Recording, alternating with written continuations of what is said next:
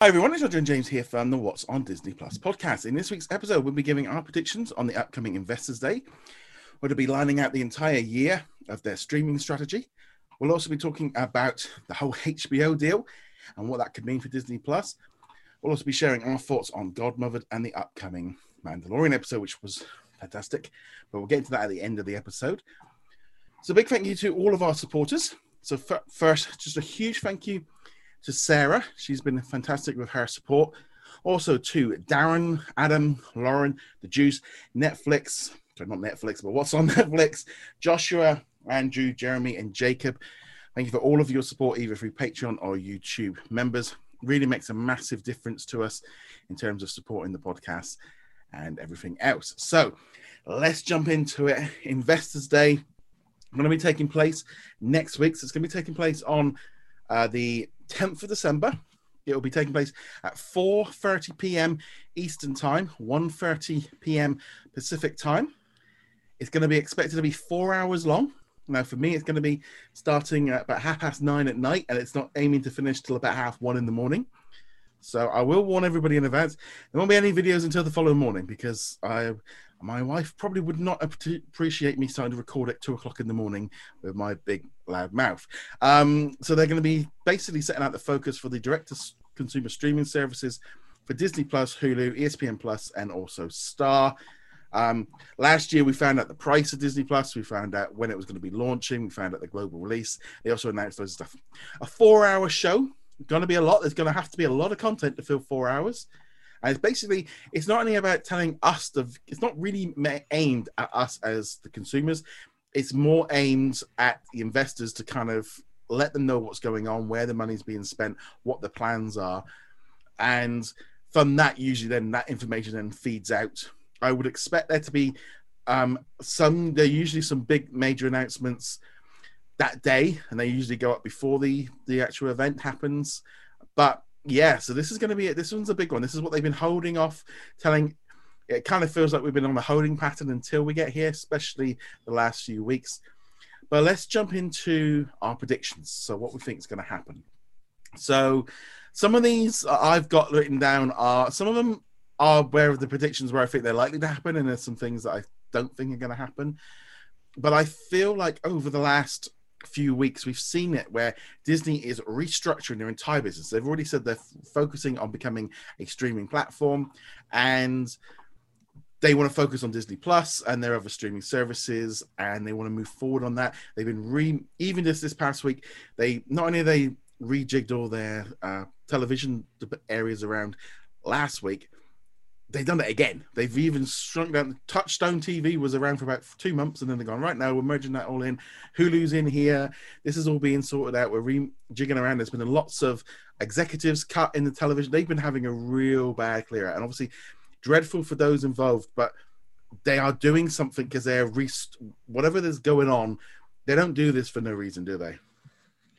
I would hope they don't do it for no reason at the very least. But yeah, restructuring is just part of corporate life, and this past year has been crazy in more ways than one. So they've got to adapt for changes, and like you said, it sucks for the people who get restructured or who end up having to go somewhere else for it. But yeah, it's part of it. Yeah, I mean, ultimately, the idea of all of this, I think, is to streamline Disney into a much more. And I think the major thing for me for this is I feel we're going to see a bit less of this, like, that's mine and that's yours. This is mine and this is yours, where you're not allowed, that's not allowed to be on here because that's my department and that's new.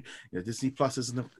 Now Disney Plus is kind of involved in all of it. Hulu is involved in all of it. There's no more like them and us. They make the content and then the distribution people are out, and they're focused on streaming. And I think we're going to see a big change. One of those big changes I think we are going to see is Disney Plus is going to start getting content much quicker than it has done from Disney Channel and from National Geographic. I would love to see them do the same thing they do with Hulu, where it's day and date or the day after, or they just hold everything till the following Friday. I would be fine with either of those situations where, if the new episode of DuckTales or something drops this week, and maybe not, that's a good example of a show this week, because it wouldn't, but the idea with that would really strengthen Disney Plus in terms of having new original content constantly drip feeding, rather than waiting 9 to 10 months for the latest season of an animated series to drop. You start having weekly episodes, or you can start doing the drops. We've seen it with the holiday specials this past week, where the sing along happens. I think it was on Sunday night, and then on Friday it got added to Disney Plus. Something like that. I think we're going to see a much faster line. They've got all this television being done, and holding on to it for 9 months for some of these TV series just doesn't make a lot of sense. Yeah, what do you think? I have to agree, and I think that last year when we were looking at the upcoming investors call for last year, Disney Plus was still unproven. It was still like the new project, but it hadn't yet carved out a space for itself. Sure, some pre-orders were starting to go in already, but not that big a deal. So the Disney Channel and various other entities like Disney Channel really held the power last year. For them, it was we have the content and we will give you the content when we feel that we've basically sucked the life out of it already and gotten our return on it. And this year now, for a variety of reasons, Disney Plus is, on top of everything, and everyone else kind of has to follow through with what Disney Plus offers. So I would expect to see that at least the made for television stuff will be popping over a lot faster. National Geographics, I could see going fully day and date, or even just starting to transfer content over, because now we looked at like The Right Stuff, and that was originally going to be on the channel first and then come to Disney Plus later, and then it just became a Disney Plus exclusive. Yeah. I could see them kind of. The thing is, as well, is the guy that now runs the Disney television section was the Disney Channel guy, and now Disney Plus comes under it. So it's no longer this, like, that's their division. They have to. I would still expect TV shows to possibly debut and get their premiere on the channel for a few days. They're going to be like, they premiere on, because they put that in the press releases each week. They go, it's the premiere on Disney Channel. So it's like, so I think we are going to, and I think that would really help Disney Plus just get content much faster. And it would, like, that Friday drop, suddenly if they were like, here's 4 new episodes of this new show and 5 new episodes of this, it would really help kind of boost up that weekly Friday drop of suddenly you've got this content dropping in there, rather than holding back. Because by the time, for example, like DuckTales season 3 drops in like maybe February, or maybe not even till April, it's lost that luster. Whereas if they can get it up there they can keep that conversation going, and people are just watching stuff online. The numbers and stuff that are coming in on the Disney Channel shows, we're talking 200, 300,000 people. Kids, it's not a massive number compared to how many people are on Disney Plus. So that's why one thing that I really want to see happen, but I also, the way that they've restructured the television division, that's what makes me think it could happen, because they have done this for a reason. They're focused on streaming, and I think that's where we're going to see a big change in terms of what content. So what other predictions have you got? I actually just wanted to drop one more thing on that real fast too, is that it also makes sense for them to start moving to day and date or Friday drops, because it keeps the news going. Yeah. When you get the drop of an entire season, let's say Owl House or DuckTales season 3, it really doesn't make the news when you drop it onto Disney Plus, because it's already a back catalog item by that point, even if it's been a few months. If you can do it at a much faster clip, then it stays topical and it stays in people's minds. Well, I mean, even like this past week, we had like the sing-along dropped on Friday.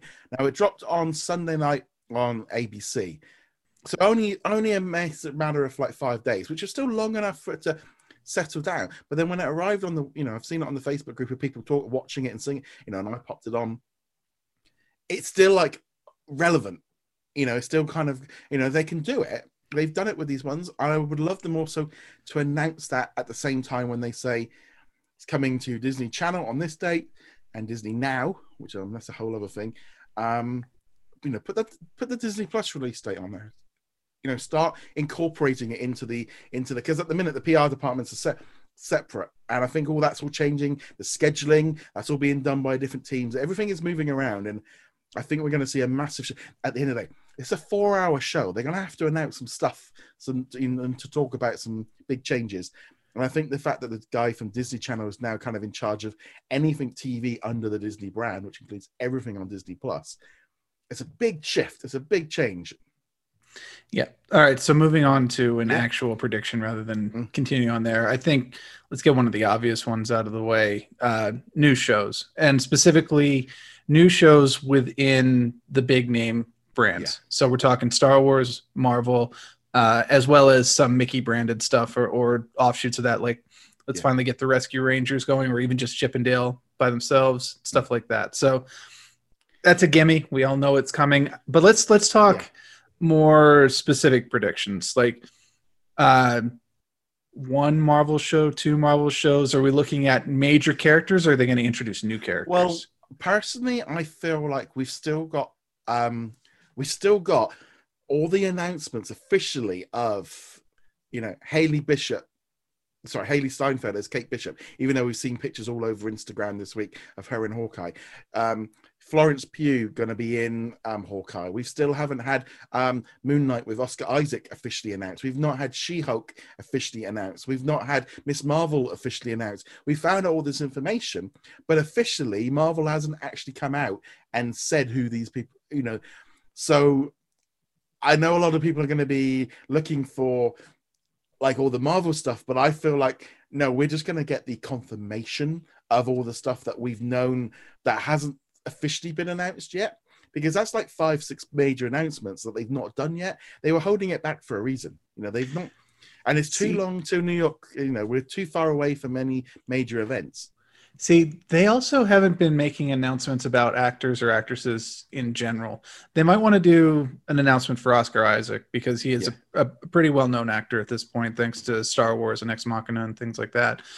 But like they never announced Rosario Dawson as Ahsoka. She just appeared. I mean, we knew she was. That was more of a surprise thing, wasn't it? I think it was, but it's not uncommon either. Like these actual casting announcements, we'll get the casting call. We want an actor or actress like this with these traits. And actually, more often than not nowadays, they don't even care about actor or actress. They're looking more for like personality types.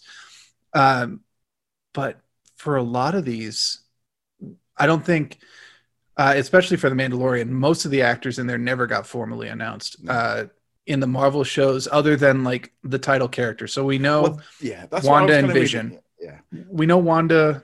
So Elizabeth Olsen and I'm totally blanking on Vision's name right now. Paul Bettany. Thank you. Yes, Paul Bettany. And that's it. They have not officially announced any of the other characters. Well, they did have at the they did actually bring a few of them onto the stage, because one of the girls that's going to be they're bringing in the girl that was in Captain Marvel. They're bringing an adult version. They have introduced a few of them. I just feel like they haven't actually announced like like Moon Knight and She-Hulk haven't been the title roles haven't even been, and Miss Marvel. I think those are 3 big announcements that we could see officially, and then they pop up on on the Zoom call or whatever they're gonna how they're gonna do it. And as much as I wouldn't if they confirm like a sword show or Thunderbolts, I think there might be another big announcement. But I'm kind of pulling back a little bit on going, well, hold on, there's a lot of stuff that's been revealed over the last few months that they're probably just gonna officially announce, officially unveil, and they make it out like it's a big thing. Look what we've announced. And we're going, but we've all known this for ages. And I'm just kind of maybe setting my expectations for that a little bit lower. I would maybe expect maybe 1 new show or 2 shows, but I feel like we've still got so much of these shows that we haven't really got much information about. See, I think I'm going to be a bit more optimistic on that. I think they are going to announce some stuff. We're not going to get details, but I suspect at the very least we're going to get an updated roadmap, not just with new dates because everything's been pushed back, but also this isn't not an actual prediction here, but say you get the timeline and say in 2022 we are going to have a Firestar thing, or maybe we'll see Wolverine will show up. I mean, that'd be a huge announcement, obviously. Yeah, but I think we'll see some far stuff out. The only thing is, you see, is I look at it now, if you think about it, from like last April's Investors Day, right? I'm just trying to think. We haven't actually they had Spider-Man come out like last July, and then obviously the whole like Marvel, we were supposed to have Black Widow, then Falcon and Winter, so we were supposed to be a few Marvel shows in.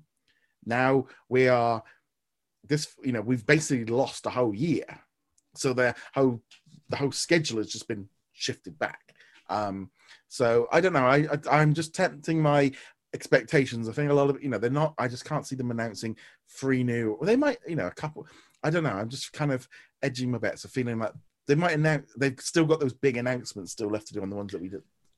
They've still got the announcements left to do, but they have also seen how insanely popular Star Wars has been so far. Yeah, well, well, before we transfer over to Star Wars, I think they're also starting to see the hype building up for WandaVision, and of course, people have been asking about Falcon and the Winter Soldier since before Disney Plus even launched.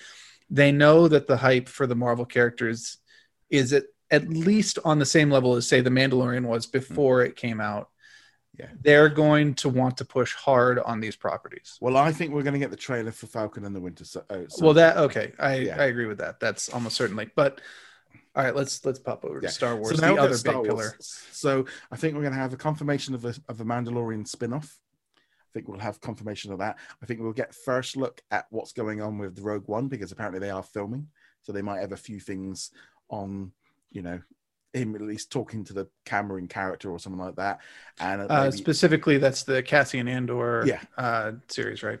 Yeah, so I think we'll get an update on that one. We'll get an update on Obi-Wan Kenobi. I wouldn't be at all surprised that I've got to be doing up an article later this morning. The High Republic, some animated series of them. That's apparently rumored. So I could see a new. I think we're going to have some animated shows revealed. Right. Because Celebration is like, nothing happened. Obviously Celebration was supposed to be earlier this year. It didn't happen. There's been no major announcements. They can't wait till end of Celebration, the end of next year. So I would be at all surprised if we see some animated series announced. Nothing movie wise. I think just focus on we'll have more information on maybe the Bad Batch, maybe a trailer or something for that. I don't know. Maybe a trailer. I don't know. Might be a little early for a trailer for Bad Batch, although they could do a sizzle reel from their appearances in Clone Wars. It'd be interesting. I think that they're going to have to announce stuff here because this is the investors' call, and they want investors to be like, "Oh, look at that slate. Let's make sure we keep investing our money into Disney." And if they're like, "No, you got to wait for Celebration, which may or may not happen," investors can. I think I'll invest over here in HBO Max or something like that. Yeah, I definitely. But in terms of specifics, details on the Bad Batch, probably some confirmations. There's not a bad thing. A spinoff. Now, will that be Ahsoka? Will that be Boba Fett? Will that be something else? I don't know. Because there's a lot of possibilities. I would have said there's some other options that would have popped up. Maybe not so much anymore. It really depends on how this season ends. So we'll talk about that at the very end. We'll maybe get some updates on Obi-Wan. And I don't know what the current status on Obi-Wan. It's I know supposed to be starting to film, I think, in January. Yeah, so again, that's another article that I've got my to-do list from literally news that broke last night. So yeah, I'm expecting updates on all of those. A new spin-off of The Mandalorian, probably Mandalorian season 3 confirmation. And yeah, just more of that. It would be nice if they had a wild card in there, though. You mentioned an animated series. I would love to get, in addition to Bad Batch, it would be nice to get a confirmation of the follow-up to Rebels, where we can get Ezra and Thrawn. Obviously, that was a pretty important plot point last week in The Mandalorian. Well, not a plot point for The Mandalorian, but it was a nice little plot point they dropped. But that's where I'm wondering if the High Republic might be the way of doing something and being able to go far enough away from that timeline that they get a little bit of space and flexibility to kind of tell not for Thrawn and Ezra, because that's the wrong time period for that. But I know what you're saying. I would definitely expect some High Republic announcements, because they're pushing that pretty hard right now in the paper media, comics and books and stuff like that. So it would make sense. They don't do all of that for nothing. They're setting something up here. In terms of other stuff, I'm expecting season 2 of The Right Stuff to be revealed. I think we'll get trailers for. The thing is, they've got to be careful. They've kind of got to give off some prediction. They've got to give off enough, but also not give too much. So it's like trailers, 3 or 4 trailers maximum. They can only give away so many. I wouldn't be at all surprised if we saw something of the Mighty Ducks, Big Shots, Flora and Ulysses, something that's kind of we know is coming up in the first couple of months. Like for the Mighty Ducks, for instance, I could see rather than a trailer, you get an interview, short clip interview with Emilio Estevez or some of the actors who are coming in. Probably Emilio Estevez because they're going to recognize him, whereas the new kids and the new parents, they're not going to recognize. So go with the person that people know. I would really like if National Geographic's announced some other drama series. Obviously, really want Right Stuff season 2, but I think that if it was successful from their point of view, Disney's point of view, it would be really nice if they continued to produce stuff like that. Not even necessarily stuff that I would watch, but having that content for people, making National Geographic's more of a serious part of Disney Plus. It feels weird to say that because it's actually like the most serious part of it, but people treat it as the 5th pillar or whatever. Yeah. And I'm going to bring up now, Discovery announced their Discovery Plus that's coming to the US in January. It actually launched a couple of weeks ago over here. And I just realized yesterday when they did the announcement that I saw it and was like, oh, well, I'm not doing that. And then it turned out as a Sky Q customer, I get a year's free access. So I did activate my account. So therefore, but I do feel like that's going to be a major competitor to like National Geographic. Because I always think of Disney, Discovery Channel and National Geographic as kind of like, they're competitors in the same world. They're both after the same audience. And that's the way I always look at those two of them. They're kind of hand in hand. They're always part of the same Sky package that we had. And you know what I mean? Yeah, I know what you mean from when I was a kid.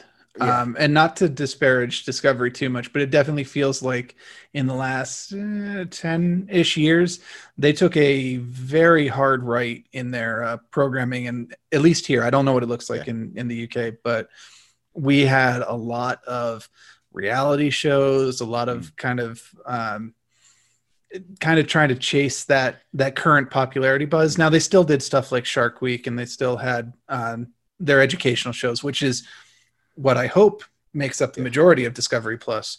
But yeah, the Discovery brand, at least I might be viewing it like through dated lenses at this point, but to me it felt like they damaged the brand. So I'm kind of hoping they go back to what they wanted to. Because I remember when I used to go to the US and you'd find like Discovery and National Geographic stores. Yep. They had shops and and I feel like Discovery Plus, I think it's got no chance of surviving and it's going to get swallowed up by somebody.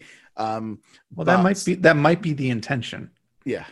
Put it out there and go, look, hello Netflix, or Amazon, please can buy me. But I feel like that's competitive. So I think National Geographic is going to have to lean in harder. I do think that if they can get that day and date stuff, that could really help keep National Geographic, and also just more of that. So there's that whole kind of thing. So let's we've got like I said, a few Disney things. I think we might have a few of the movies that they've been working on. Maybe I don't know. Is this kind of thing if they've got to announce stuff, but at the same time, if they announce 15 new shows at the same time, they can't show them all off because it's just overwhelming and they'll all get lost in the shuffle.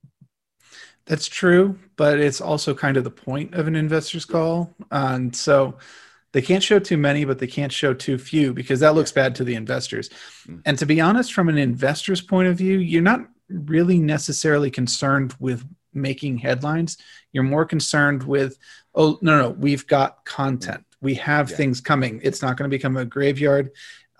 It's not going to be a repeat of year one, where once Mandalorian season 2 ends, we have nothing until June or whatever.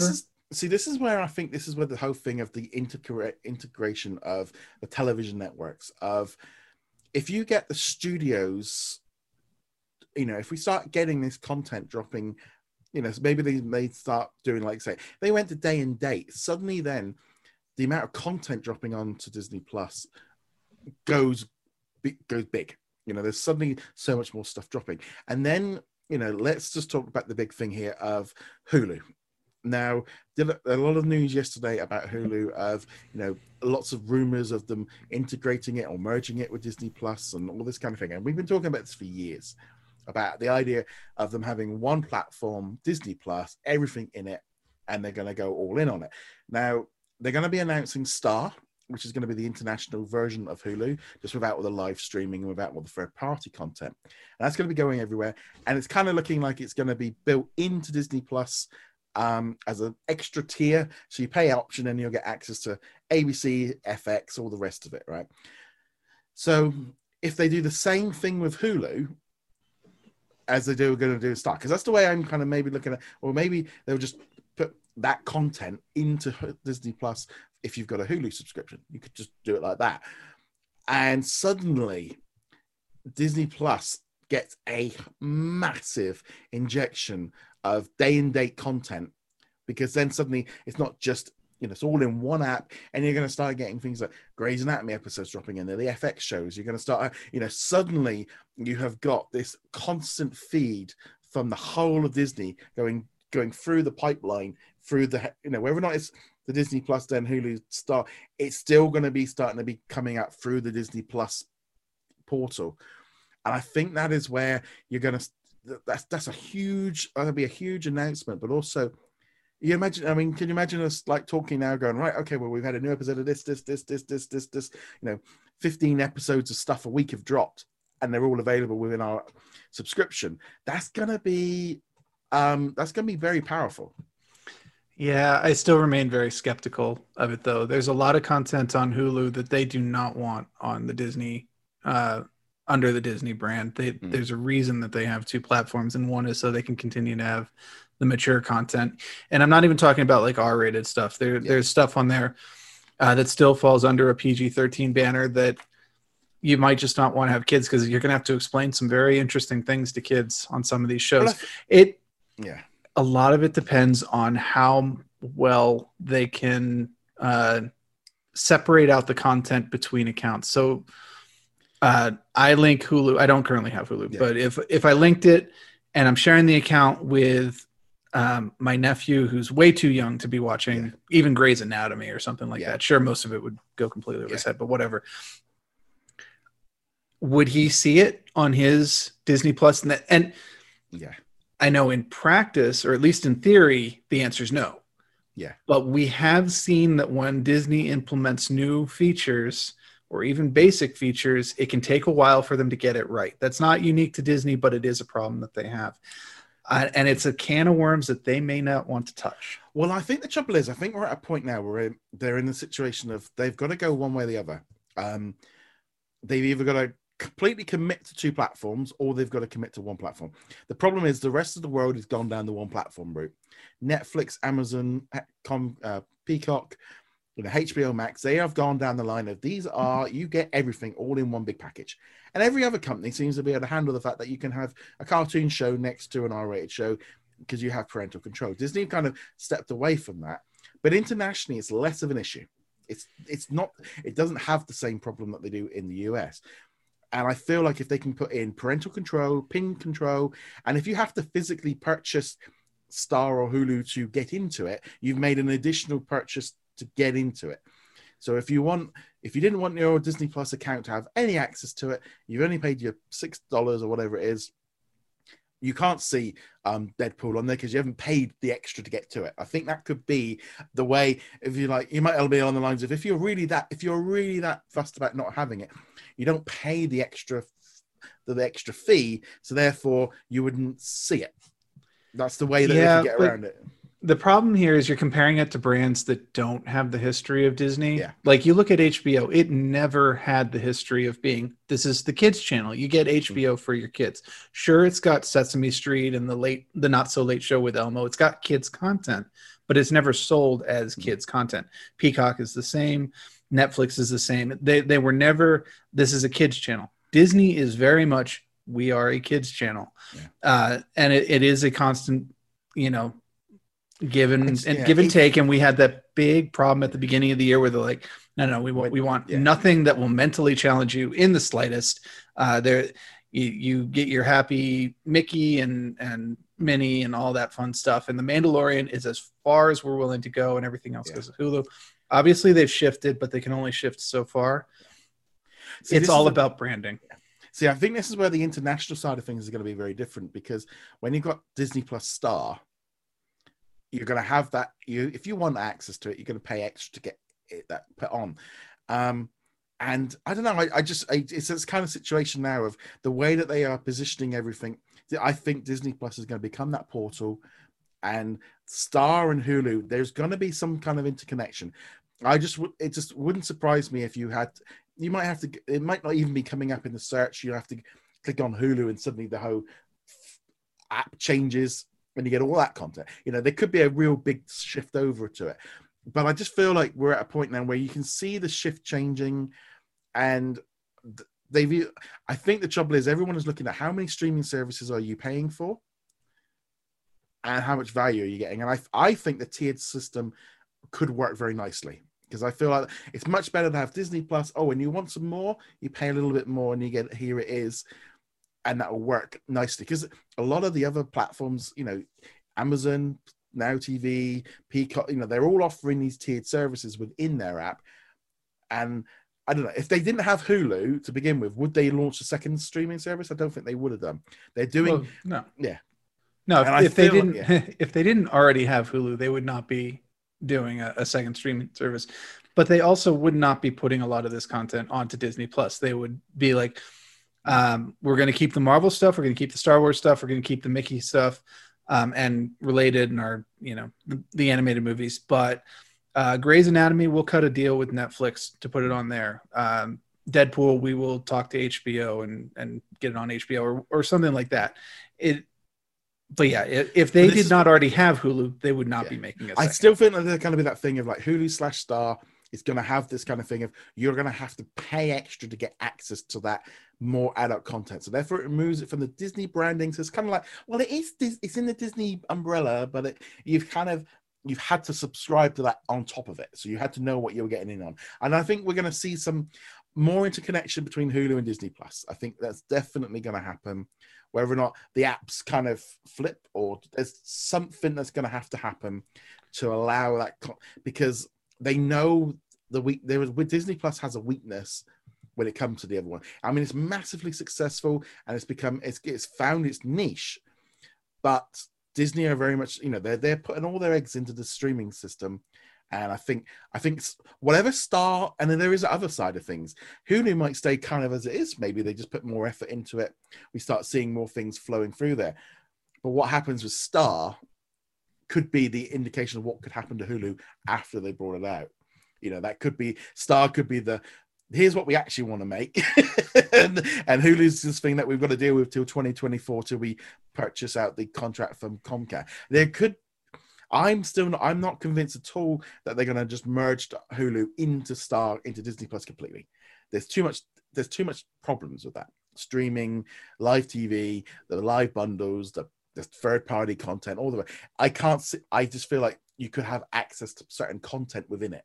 Maybe their own content is available within Hulu, or the originals. I don't know, but for me, I still think it's very messy over here in Hulu land. Star is kind of like their fresh take. You see what they do with Hotstar. You've got that secondary tier, and you've got shows dropping in there as well as the Disney Plus originals. And internationally, it's less. I think Star is going to be the one system, and then they're going to have Hulu is going to be a bit messy for a few more years. I'll my wax on wax off. See, nah, there won't be Karate Kid won't be available, although Cobra Kai might.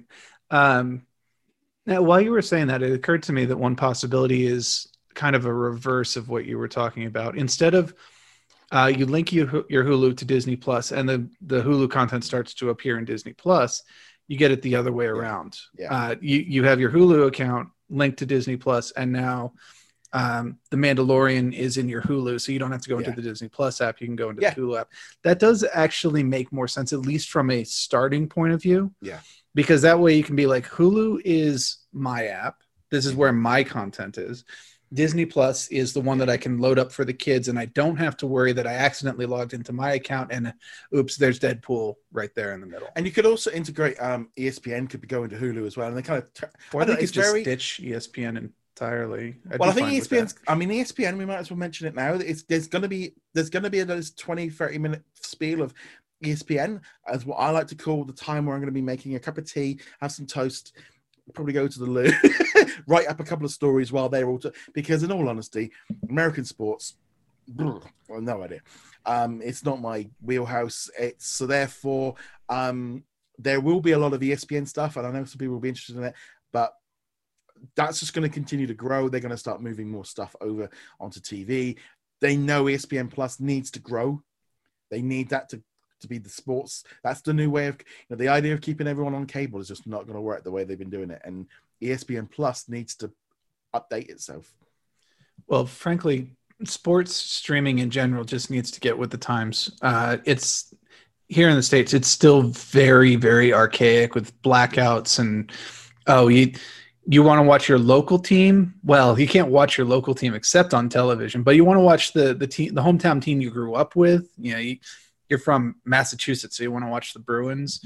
Well, that's okay because you now live 3,000 miles away, but you can't do it if you live in Boston, and they just need to. And this is a problem so much bigger than Disney. Yeah. All the sports channels or sports packages have this problem, and it just needs to get streamlined.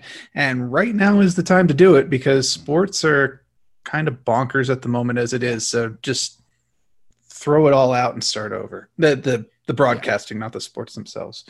So that's so I think the whole thing of what's going on there, like I said, we know Star. I think that's going to be pretty. So it's going to be a paid extra within Disney Plus. I know the way they've been explaining it through their events of like, well, it's kind of going to be different in each country. It's like, because that's what they've done in, for example, I think it was Singapore. They've launched Hotstar, but with separately and it's like, well, they're doing all they're doing. And it's like, it makes sense internationally for them to have one platform, starting from scratch, pay an extra £5 a month, whatever it is, to get access to Star. And that's it. I mean, I think we're just going to see more of this. And they know they know that that's what people want. They can see it with, you think Disney Plus Hotstar is 1/4 of the Disney Plus subscription service, and I think we're just going to see much more of that. So I think it'll be nice to get confirmation of what all of that is. We'll see a global rollout plan of when all that's going to be coming, what their plans are. I think as well we'll get an updated. Like how many predictions of how many subscribers they'll get, because that'll be a major thing from investors' point of view. Yeah, even though, as we've seen repeatedly, subscriber estimates for we'll have so many subscribers by blankety blank time are they have almost no basis in reality, none whatsoever. Obviously, you can predict what happened this year, but even their launch numbers were significantly different from predictions, and that's not a Disney Plus specific thing. Almost every streaming service is completely off in their estimates. Well, I think we're going to see the rollout plan for Africa, Middle East, and Asia. I think we'll see a much bigger, and also the rest of the European. Basically, every country where it hasn't launched, they'll kind of put out like wave 2 to kind of continue that growth of Disney Plus. So that keeps investors happy. Go, you're still growing. You still got the whole of Africa. You still got the whole of Middle East. There's massive, massive areas for them to continue to keep growing. And once they're everywhere, it's much easier for them to scale up. And this is, again, where I think this whole idea of having the one app internationally makes everything much easier to streamline everything through. And they've got full control over it. So I think we're going to see a lot more of that. Other things that I think we could see. I think Premier Access. So I think so there's a kind of like what I would call like the pre-HBO Max announcement and maybe what they'd planned. So my initial thought was, before we found out about HBO Max's plan this year, was I was thinking that what they might do is Premier Access at the same time or as it comes out in cinemas. So you get the choice. So when Raya and the Last Dragon drops, it's available on Disney Plus as a premium access, and it's also in cinemas.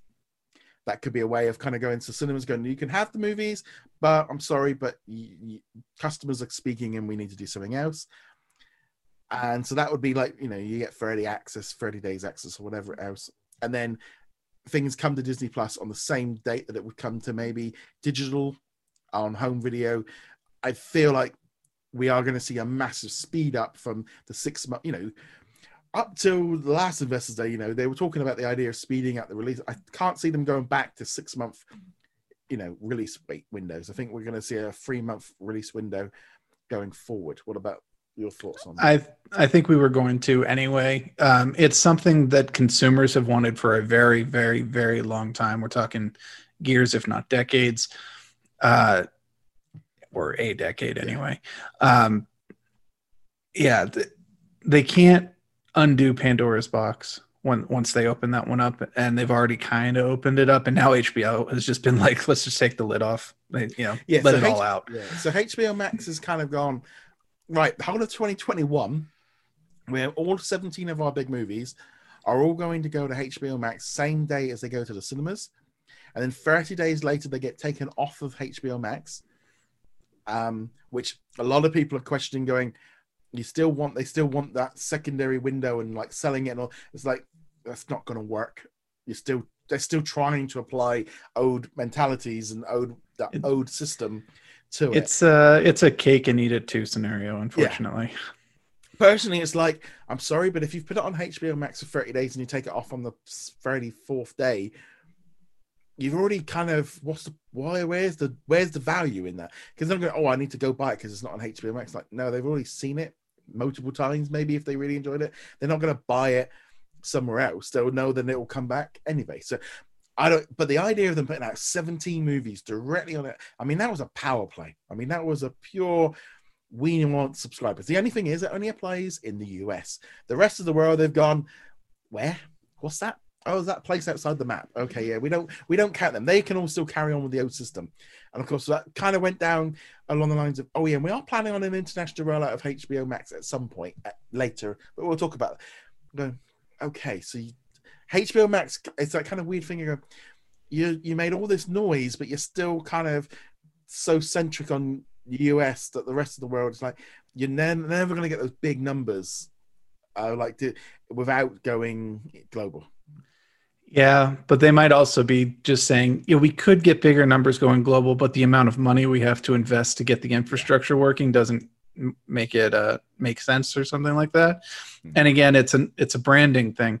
HBO is an exceptionally well-known brand in the States. We've known it as premium content for forever. But as far as I know, most European countries don't have an HBO channel. Like, their content ends up on BBC or Sky over here in the UK, all HBO content goes through Sky. They did announce they've signed another deal for a few. So the trouble is, what happens there is, like, the concept of a HBO show doesn't exist because to us, they're Sky. That's exactly what I mean, though. It's like, for example, I've been watching the The Undoing. I think that was is that a HBO? I have no idea what that even is. It was a Nicole Kidman and Hugh Grant show. It might have been under. I do know what you're talking about. I don't think it was called that, but I've gone. In any event, maybe it was. I haven't seen it. Yeah, The Undoing. Okay. That's what it's called. And obviously, like, that's a, those kind of shows, they're on Sky over here. Things like Chernobyl. I don't know them as HBO because they're not. Right. It just comes up at the beginning of the show. And that's all. And that's what I'm getting at with Disney. Disney is a worldwide international brand. Everyone knows it. You can go to Asia and people know Disney. You can go anywhere in Europe, people know Disney. Heck, you could have gone to the USSR back in the day and they'd still know what Disney was, right? You go elsewhere and you go HBO and they're like, I think I've heard of that.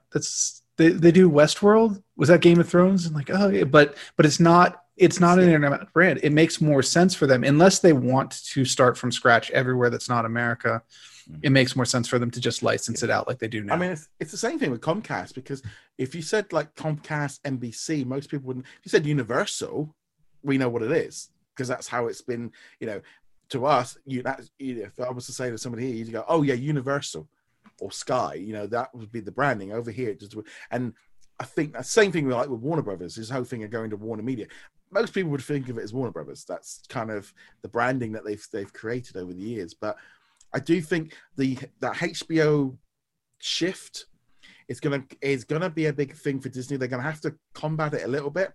Investors are going to be looking for them to go in strong, and for that, I think we will see The trouble is they're going to be very hard pressed to put that premium access and go, well, HBO Max are doing it over here, but we're not going to do that. We're going to make you pay for it. I think that's going to be a hard ball to play. I do think we're going to see we're going to see a number of movies that were coming to cinemas shift over to Disney Plus, things like Cruella and a few of the side movies that maybe they're going to shift 3 or 4 of them over to Disney Plus to because I think that the 2021 film slate is too big. It's too big right now. It won't be eventually. It is important to remember this is the investor call, though. While consumers like you and I and most of the people listening to this are going to be like, no Disney premiere access. Give us the movies. Give us Black Widow. Give us Raya. Give us these movies. The investor's going to be like, oh, you say you're going to make money off of this. Well, maybe it's not as much money as we wanted to make, but we do like getting some money as opposed to no money. So I think that there will be at least several titles, or the Black Widow being the obvious one, where they'll be just like, we're going to do the premium access. I don't know if it'll be day and date. I think it's too late for them to react to the HBO Max. I mean, the stuff that they're doing for the investor call, they probably set in stone like weeks ago, but they will have to address it. But I don't think it will. They're not going to do like the Wonder Woman. It's here, it's in theaters, and that's it. We're washing our hands of it. Otherwise, they'll announce some premiere access, and it's not going to be a day and date kind of thing though with cinematic release. I can see them do premiere access with right. Yes, that I could see. It's but I don't see them going. Here's Black Widow on Disney Plus on the same day. Not at $5.99 or $6.99 a month. It's just not cost effective. No, and again, it comes down to the product. HBO has certain expectations for the quality that the consumers have the expectations, and they have different expectations for Disney, and that's just kind of the way it is. Plus, HBO is more expensive to begin with if you want like the truly premium one. Sure, it comes with your TV package if you have it, but the other thing is HBO doesn't produce most of this movie content. I know that they've got the Warner Brothers section, so like Wonder Woman and whatnot, they are, but it's still kind of at least once removed from HBO. So they're not quite on the hook the way that Disney Plus is for getting a return on Disney shows and movies. I mean 2021 is going to be difficult because the cinema going is not quite.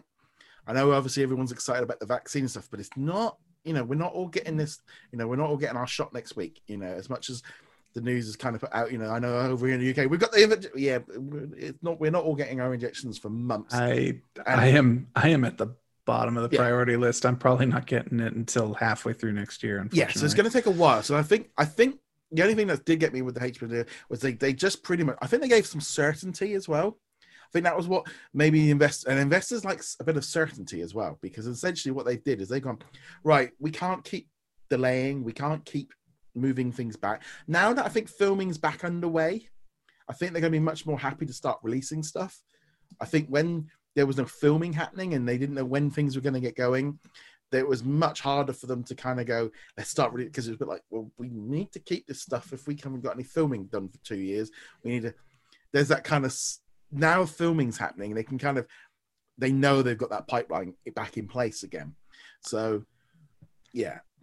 Yeah, they certainly can at least go, all right, we don't have to worry about running out of content, or at least not as fast. We might still be releasing it faster than we're making it, but we're at least making it so we can stretch it out. The question, again, it's an investor call. They've got to be able to make money off of it.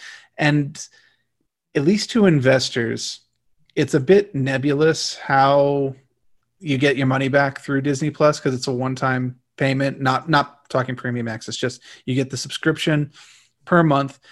How do you count that? Does the $7, you say, well, that $7 goes directly to Mulan? Because that's not how it works. You've got 4 episodes of Mandalorian. So, okay, that's $1 something per episode, and so on. And yeah, investors like, graphs that clearly show how Mulan made its money back or didn't make its money back, or how Black Widow will make its money back.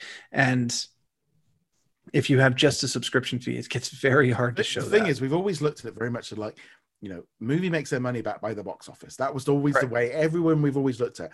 And now it's more like, how many subscribers does it get? How much does it keep you? Netflix was paying Disney like $50 million per movie, to have access to it. They were paying millions just to have access to an old movie.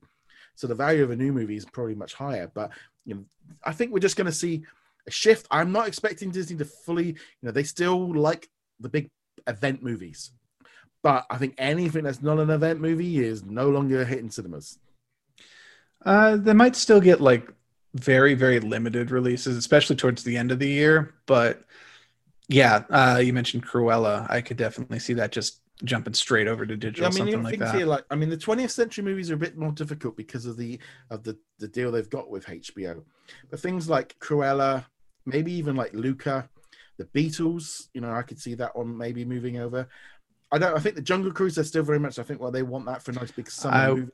I would consider the Jungle Cruise probably on the same tier as some of the. It's not Black Widow, but it's hanging out in that we have high expectations for this movie. I don't know. I think they're going to see how Soul does. How that resonates with customers and with things like that. So I think we are going to see some. I think Raya could be the next big one to move because of the February release date, because it's now going to be like. So I wouldn't be so surprised if Raya gets that. Could be a big announcement in itself, just to kind of keep the things going along. But so I think we are going to see some more premiere. I can't see them doing the HBO deal the way they've done it. It doesn't make financial sense, and I don't think the investors would be happy with that. I could see them doing it eventually. Yeah. When they do it on their terms and with it planned in the budgets of the movie. I mean, because we're in a situation now where they have to take movies that were never supposed to be released in this way, and they're releasing them this way. But if you go forward to, let's say, 2023, and they're working on, I'm going to make up a movie, Black Widow 2. They're working on Black Widow 2, and they go and, all right, we're going to give it the budget. We're going to release it in cinema, but we're also going to do a release day and date on Disney Plus, just normal release. And then they can plan for it, and they can say, all right, we'll adjust the budget accordingly. We'll adjust who the actors and actresses are accordingly. But it'd be a very different situation than being like, let's just keep pushing it back and hope we can make some money on it. Yeah. To me, I just look at like the Marvel and the Star Wars movies and the big animated movies. I think the animated movies are a bit different, because the thing is with the animated movies is I feel like they probably make more money from the merchandise. So getting it out to kids quicker might make more money through the channels rather than through the actual movies. Because a lot of the animated movies, the $1 billion movies, they're much less likely to do it. Yeah, and that would require them to shift their priorities on new properties a little bit, because we've definitely talked in the past about how their animated releases kind of flicker at the merchandising side. You look at like Zootopia, Big Hero 6, even Frozen when it first came out, and like I can't find anything else or Anna related. I can't find an Olaf toy. I can't find a Kristoff or a Sven. And it feels weird to say that, because now Frozen is like this huge thing, but you went to the parks like a week or two after Frozen came out, you would have no idea they had a new movie at all. Yeah, I mean things like, I'm looking here, like Coco pulled in 800 million. So they're up there, Inside Out pulled in 857 million. So some of the big movies have done some great numbers. But I don't think Soul would have done that even had it been out anyway. And I don't feel like not every single Disney animated movie hits those same heights. But there is that line, and I don't know if this, I think Premier Access is going to stay around. I think they're going to use it. I don't know necessarily stay at $29.99. I think it will be a little bit cheaper. I think it'll be tiered, probably. Yeah. A major release might stick at $30, but they're like, we can't do that with Raya, so we'll put that at 20 or 15. And I think it's ultimately cinemas. They're not the studio's problems in some ways for them to deal with. It's a bit like, it's like right now they've just gone in and gone, we're looking after ourselves. We know there's these we want cinemas to come back because we like the money, but audiences are, they were seeing trends changing. Disney were the only ones really kind of with those big tentpole movies that were like hitting the big numbers, because everything that wasn't a big tentpole movie was, and it flopped at the box office, and that flopped at the box office, and that didn't flop, all their live action stuff, just everything just seemed to just, unless it was like Aladdin or The Lion King, anything that was new and original was not pulling in those numbers. I would be very curious to see what numbers something like Ivan would have pulled in, or obviously we'll never be able to figure out what that would be at this point, but would it have made any sort of splash at the box office? No, probably not. Did they end up making more just from the good publicity of releasing it directly onto Disney Plus than they would have even in a normal year releasing it at the box office? I mean, honestly, probably not, but it probably wasn't that big a hit. That's why they picked it versus Black Widow or Mulan. I think that Beatles documentary, that could be I could see that one shifting, because this is kind of weird thing of like the idea of them putting a movie out for people to go to the cinema and to dance and sing along. It's just that 2021 thing. That's where we want to get to, but that's more, unless they push it back to 2022. But I don't know. I think it's the anniversary or something. But Hamilton might have changed their minds on how well those things do. But I think we are going to see a shift in how they do it. But I'm not expecting a monumental shift like HBO Max.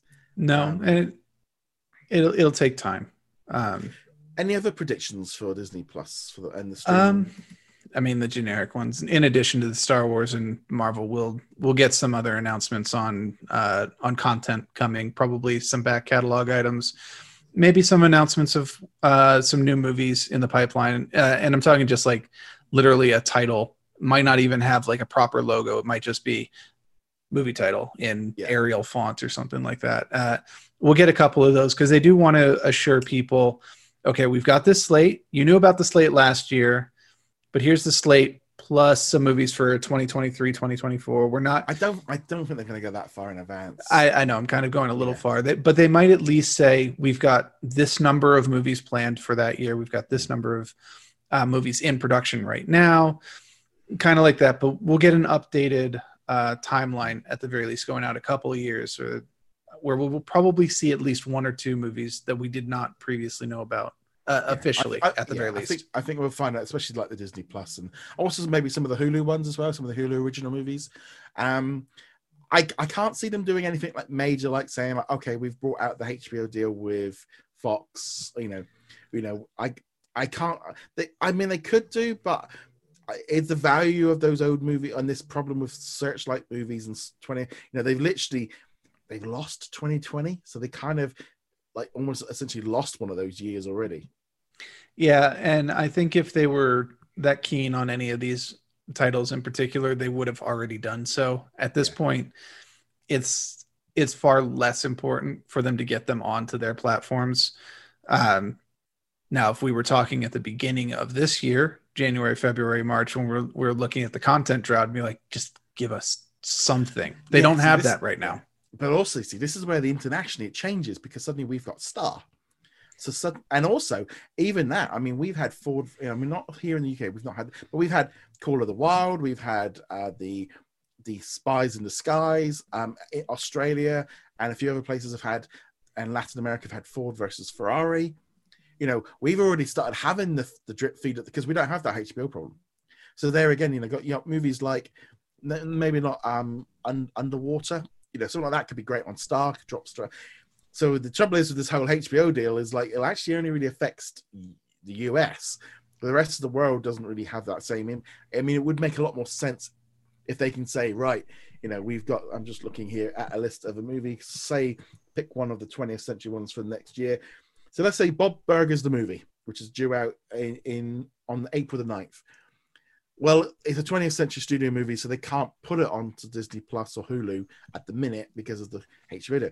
Internationally, they can put Bob's Burgers movie on Star or Disney Plus or wherever. They can do that, but it's harder for them to sell it. And then you got other movies like the Death on the Nile one that they're doing, and it does open up the windows much more internationally. But I don't know if would they buy it, and would HBO want them to sell it? That's the other problem. That's the way I always look at it. Would HBO be like, yeah, we don't want, I can't see HBO going, yeah, we don't want, we want those movies. We've got them for another year. Why do we want to give them, and all the back catalog stuff? They want to keep hold of it just as much as Disney want to get out of it. Yeah, if they didn't have HBO Max, it might be a different story. But now with HBO Max being one of their flagship items, you would have to, if I was in their position, you would have to throw a lot of money at me to give those up. And I'm sure Disney is looking at it going, just not worth the amount of money it would take. Let them hold on to it for a year. So let's bring up classic stuff, because there's a big thing of Disney have really just pulled the plug back on their, I'm just looking at the time of how they've really kind of not been releasing as much library content over the last few months. I don't know if it was because of COVID, where maybe the restoration and the moving things over got slowed down, or if they were just like, hold on, we need this content in 2021 to kind of keep boosting up the network.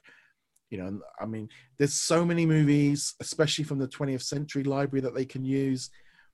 Whether or not we see more of that, maybe they have this big announcement, oh yeah, we're going to start dropping classic 20th century movies, all the black and white ones, all this old stuff from the 60s and 70s, we're going to be dropping one a week or 2 a week or something.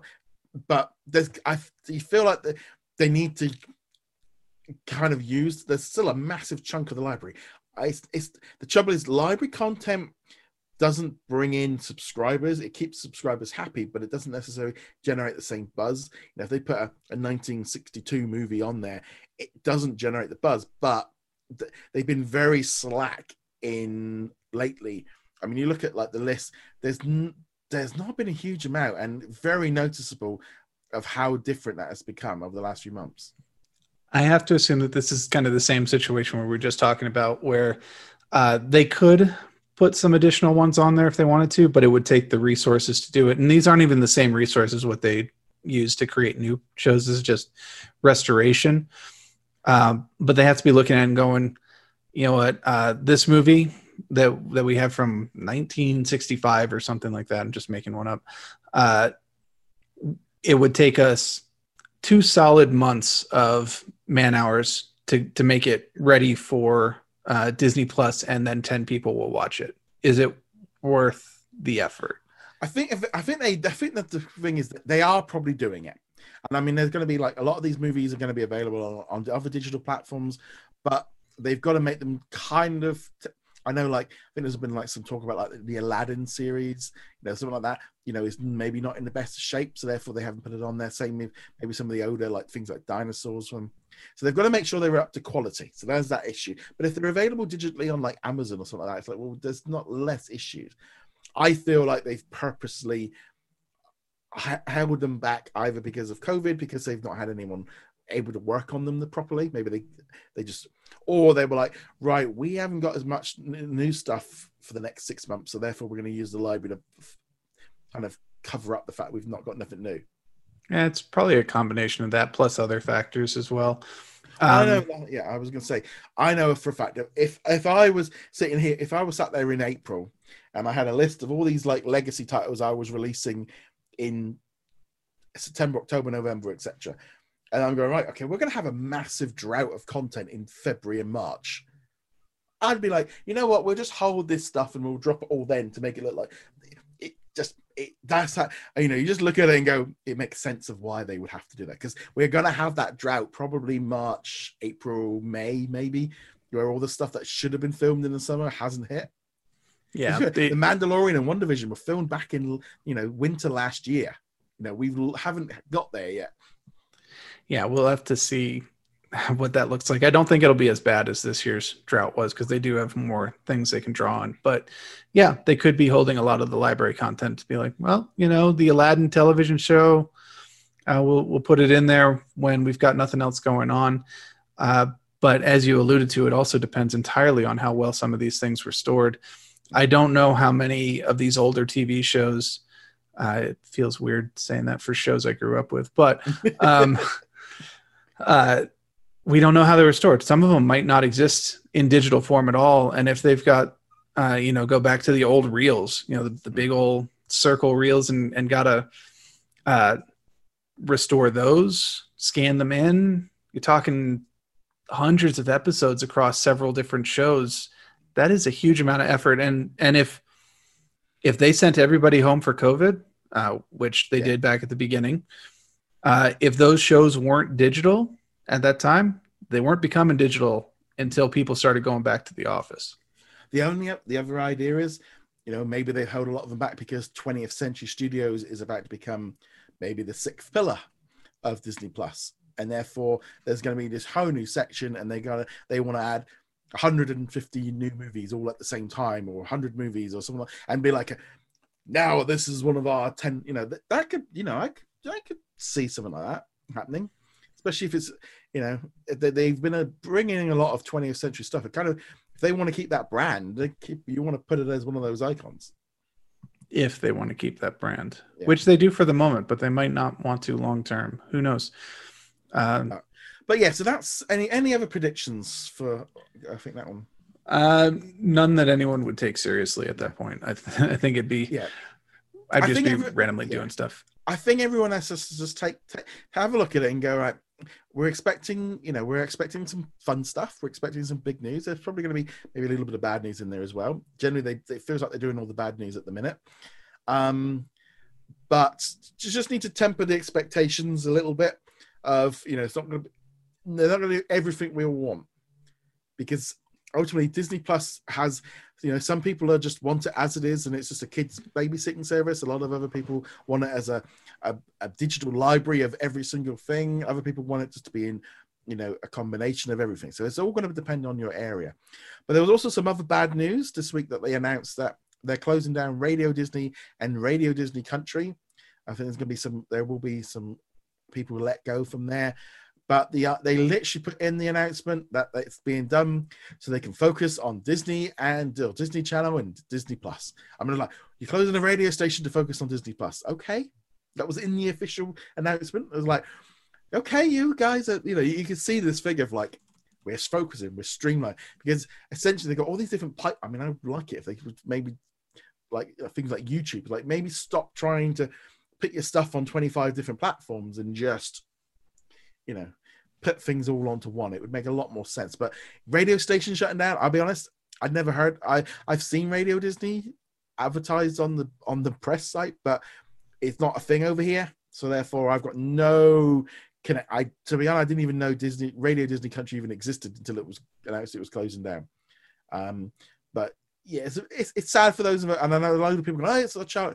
The trouble is, and it always brings up when everyone says, "Oh, they're deleting some enough." Yeah, but if you haven't watched it since you were a child, or you haven't used it for years, that's why it's not. It's not. That's usually why they're closing it down, because no one's using it anymore. I mean, to be honest, I think the only place I've ever encountered Radio Disney is at the parks themselves. Either they're piping it in over the loudspeakers, or it's on the bus or something like that. I don't even know how I would listen to Radio Disney. I assume it's part of like one of the like iHeartRadio or something like that. But well, not anymore. But yeah, it sucks for the people involved, and radio in general, kind of going through hard times themselves. But yeah, I'm not sure how radio resources impact Disney Channel or Disney Plus, but I think, I'm wondering if it's about the idea that they don't want their attention split. Like, how much money is this bringing in? We're making content for it. We're making stuff for the YouTube channels.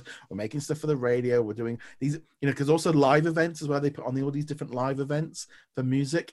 They can't happen next year. And I think it was just along the lines of, how much is this thing bringing in? Nah. And I think they just went down the line. I think COVID has done it with so many businesses, and I've done the same, where you go through and you go, anything that you just start doing some real number crunching.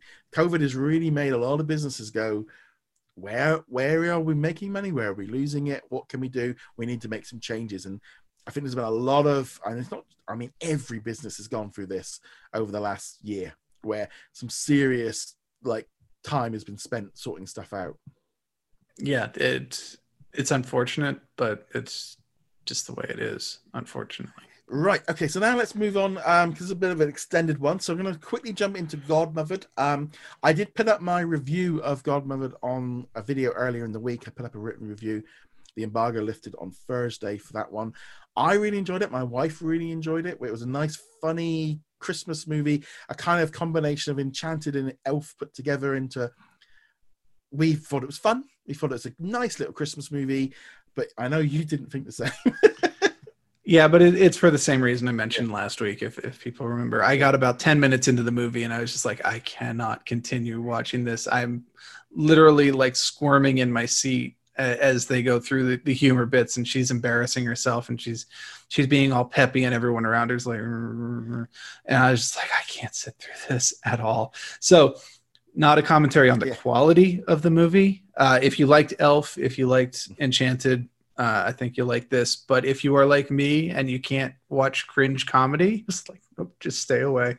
Just stay away, because it was a very uncomfortable 10 minutes. Yeah, see, I could say me and my wife, we sat there, we kind of, we got snacks in, sat there on the couch, covered, and we just enjoyed it, and I liked it. It was a nice kind of. It wouldn't have been a movie we'd have gone and seen at the cinema. It would have been something we'd have rented and done that whole. It wouldn't have been a movie that we would have gone cinema to, but it was that we enjoyed it. We both liked it. We were both laughing away. There was lots of funny bits that we liked, and it was just nice. It was nice just to have a comedy with some laughing, and it being, it wasn't serious. It didn't take it, and I liked it. And it's hard to say, but it's just, if you want to watch a family movie and you like, try it out. If you gotta keep, I think that again, your expectations. My expectations weren't a lot. So therefore that is a bit different. We watch these movies and stuff like that. And that is the difference of, I think with having these options on Disney Plus, we both really enjoyed it. And I thought it was good. I know there's a lot of people, it's like, well, it's a very Disney-fied Christmas movie. It's very, very safe, very plain. It knows what it's doing. It knows where you're going. You know what's going to happen. I mean, we had to have the big sing-off at the end. That was the one thing that's like, really? They have to have the whole, as long as the girl can go up on the stage and put on this amazing performance with no preparation, no timing. You have all the special effects. It's like, why does everything have to end in the big sing-off? And if you perform on the stage in front of everyone, that's going to make your life better for the, like, most people want to be, what are they? I think I remember it from the Seinfeld episode. Most people would rather be in a casket at a funeral than actually giving the eulogy. It's that kind of thing. Public speaking and public singing, most people don't want to do it. So that was my one gripe. There was one other thing which I really picked up on, and my wife didn't. We got to the end, and suddenly they went back to the fairy tale land. And it all went to a cartoon, right? And I was like, and they're telling the story, and they say, everything happily ever after, bing, bada, boom. And there's only maybe 30 seconds, a minute of footage, And I turned to my wife and went, they couldn't film it. I went, she's like, what? I said, they didn't have time to film it to get it out for Christmas, so they did an animated version in lockdown. My wife went, what? She said, I wouldn't even thought of that if you hadn't. She was like, I didn't even think about it as like something of why they did it. I said, well, why didn't they do an animated thing at the beginning when we were there? It would have made more, if they did it animated at the beginning, and then when she went into the real world, it would have been more like Enchanted. But like, why at the end did you go into a cartoon? And I said, they couldn't finish filming it. They obviously got stopped filming, and they went back and did a little bit to finish it up. But I went, no, they couldn't finish the final scene, so they made it. Like, it doesn't distract from it's perfectly fine because it's obviously Cinderella and they go back and it's fairy godmother and it's fine. But I just instantly was just like, ding, I know what you done there. It was, I think, it was like, why did you go animated? There was no reason to go animated. I didn't get that far into it. Yeah, they didn't. Yeah, but if it's like for you, if the first scene was all animated, that would have made sense for it to go back to being animated. Yeah, it was the fact that it didn't go back. It was like, well, you made the whole thing of having this big illustrious castle and all the rest of it, and this world that they lived in, and then at the end you went back to animated. That was like, no, you didn't have time to finish it. That was the one thing that was my cynical, clinical mind looking at it, going, budgets. That was kids won't even notice. Most people won't even notice it. But that was my one little gripe that I was like, I see what you did there. So let's now talk Mandalorian. Let's get this one out of the way. Yep. We're going to go full spoilers. Big spoilers. Spoilers. So if you haven't watched it already, come back later. But another fantastic episode. What did you think of it? I loved it. I mean, I say that every week, but I loved it. When you get 5 minutes into the episode, they've landed on Tython, which actually was a little bit of a surprise. Like, are they going to do a side quest before they get to Tython? Nope. But you get to Tython and you just see Slave One pop around the corner, Boba Fett's ship, and I was just like, I immediately texted my Star Wars friend, my coworker, who we're always talking Star Wars, like, have you watched this yet? He's like, no, I haven't watched it. It's movie night with the kids. I can't watch it until tonight. I'm like, you poor man. Because I knew how he was going to react to it, and when he finally got to it hours and hours later, it was like, why didn't you tell me? Because I didn't want to spoil it for you. No. Jerk. I mean, it's just that thing of it flying in and going, I remember having the Slave One ship, the vintage one, when I was a kid, and I love that ship. So the minute coming, go, okay, business is about to pick up, yeah, and it didn't go the way I thought it was going to go with Boba Fett. No, actually, I was a little surprised at first, because when you first see the person coming out of Boba Fett, or out of Slave One, I'm like, that's not Boba Fett. That's Fennec right there, because they kind of gave that one away a little bit with having her in the preview section in the what came before. I was like, oh, that's not Boba Fett. Are we not going to get Boba Fett? I hit the skip button. I wish I had, actually, but then it's like. And then Boba Fett actually shows up, and it's just like, yes, this is great. And then on top of that, both of them get to have that awesome whole fight scene against the stormtroopers, where it's just like, you know what, we're going to use stormtroopers for their original purpose, which is to show just how awesome these two people are. Because as much love as Boba Fett gets, he really didn't do anything in the movies.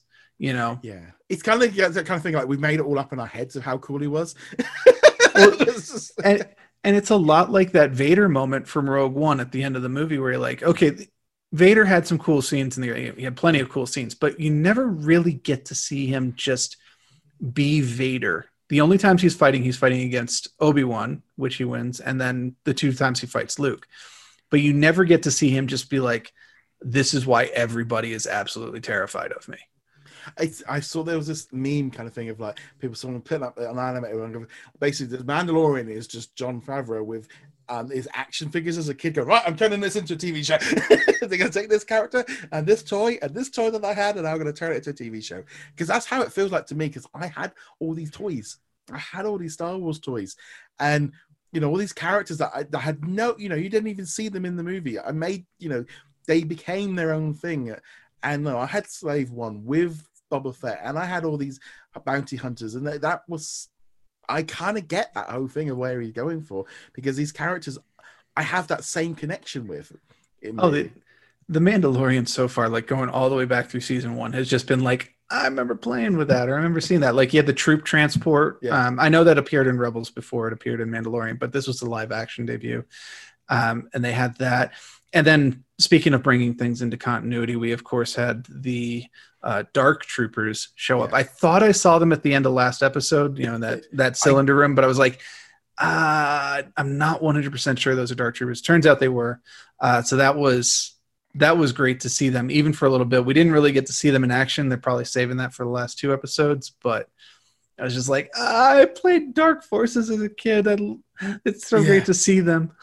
It was just like, wow, droids, we haven't seen droids in a while. That was something that kind of got left in the prequels. So I was like, okay, they look pretty bad. And just the thing of them stealing him and just flying off, like, no messing, come in, grab him, go. Right. Because we were talking about this last week. We're like, season 2 is going to end on the cliffhanger with Gideon getting away with it, Well, I do remember we had the thing of it's either going to have to happen or right for the finale, or it's going to happen at the finale. We knew it was coming. Yeah, we knew it was coming. I was definitely leaning towards it will be the cliffhanger for season 2 that leads into season 3, but it's like Favreau and Filoni were just like, nope, we're doing it right now. Here we go. And I mean, the whole thing of like, and then like Boba Fett and stuff, kind of like, no, we're in debt. Like, okay, so he's got them too. He went back and got Cara Dune. It's like now he's going off next episode to go get the guy out of the prison.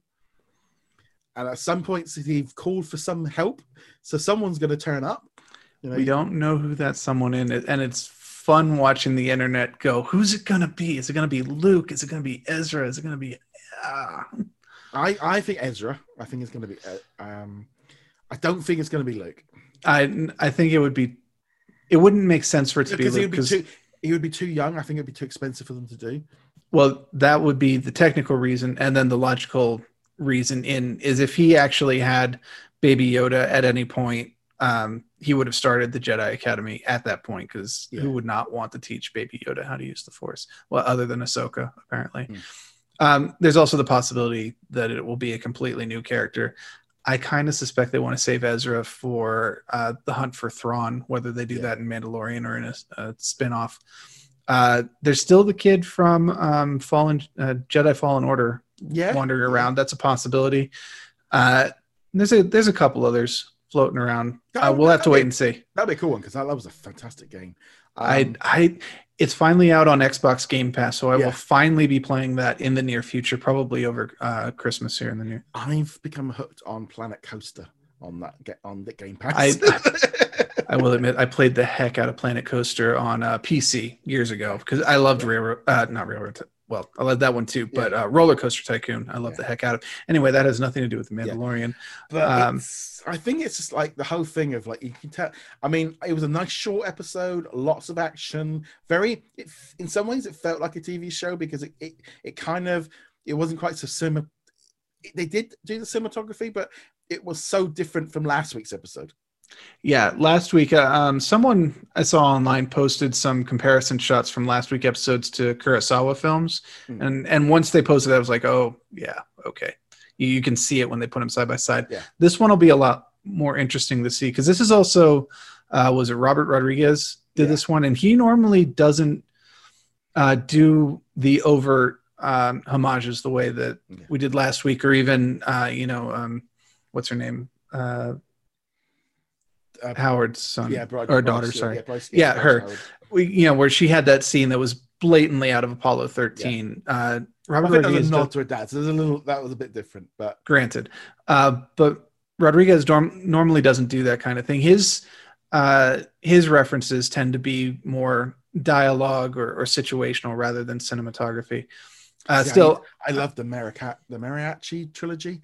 I mean, I loved all that one. I've only seen Desperado from that one, but that was a really good one. But either way, having him direct this episode was great. It was a fun action episode again. Just watching Boba Fett maul stormtroopers, both in armor and out of armor later, was great. And 2 episodes left, and honestly, I think next Friday, it's going to be like going back to being a kid. I'm probably going to wake up early and watch it before going to work. Yeah, I'll be honest. I think I'm going to, it's going to be the week after the finale.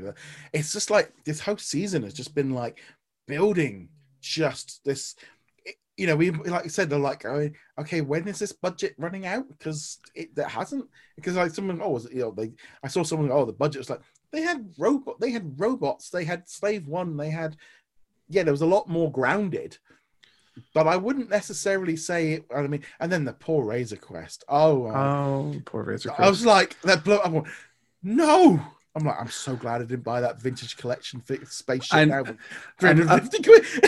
I'm looking over your shoulder there at the Razor Crest Lego. Smash it up next week. And I was just like, I'm so glad I didn't spend $130 on the Lego. I even spent 20 quid on the stand to make it kind of cool. I was admiring that earlier. Before the show started, we had to deal with the dog for a little bit. So I was just staring at his wall for a little while there. I'm like, yeah, that's really cool with the Razor Crest flying like that. That's cool. I was like, no. Poor Razor Crest. It's been through so much just in this season alone. But it's like destroying the Falcon. It was like, no, you can't do that. Yeah, well, they were originally going to destroy the Falcon in Return of the Jedi, and they kind of backed off at the end there. But yeah, poor Razor Crest. I wonder what he'll get to replace it with at the end of the season, if he even gets to replace it.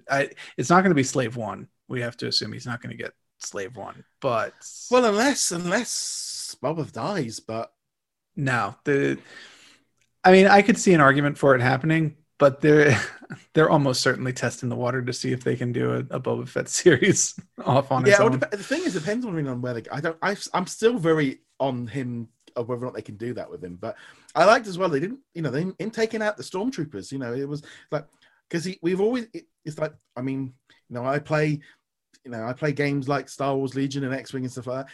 And while he's a bounty hunter and he could always flip, in the movie he was always very much straight down the Empire side because that's who was hiring him. So it was nice seeing him. It's like, okay, no, he's and then it was like he's gone up when he went up above the clouds and like, no, they're back, that kind of thing of like. I thought that was really interesting because I was half expecting him when he was smashing the faces of the stormtroopers that they were going to like reveal one of them to be one of them like him. It'd be too late in the timeline for it to be because the clones. Yeah. Well, the clones other than him all aged super fast. Yeah. Like you look at how old Rex was looking in Rebels, and that's a long time before this. It's like 9 or 10 years before this. I actually was kind of thinking the opposite in that regard, where he was going to make like some offhand comment like, "My brothers were better than these guys were," or something like that. But yeah, just seeing him in action was great. It was cool.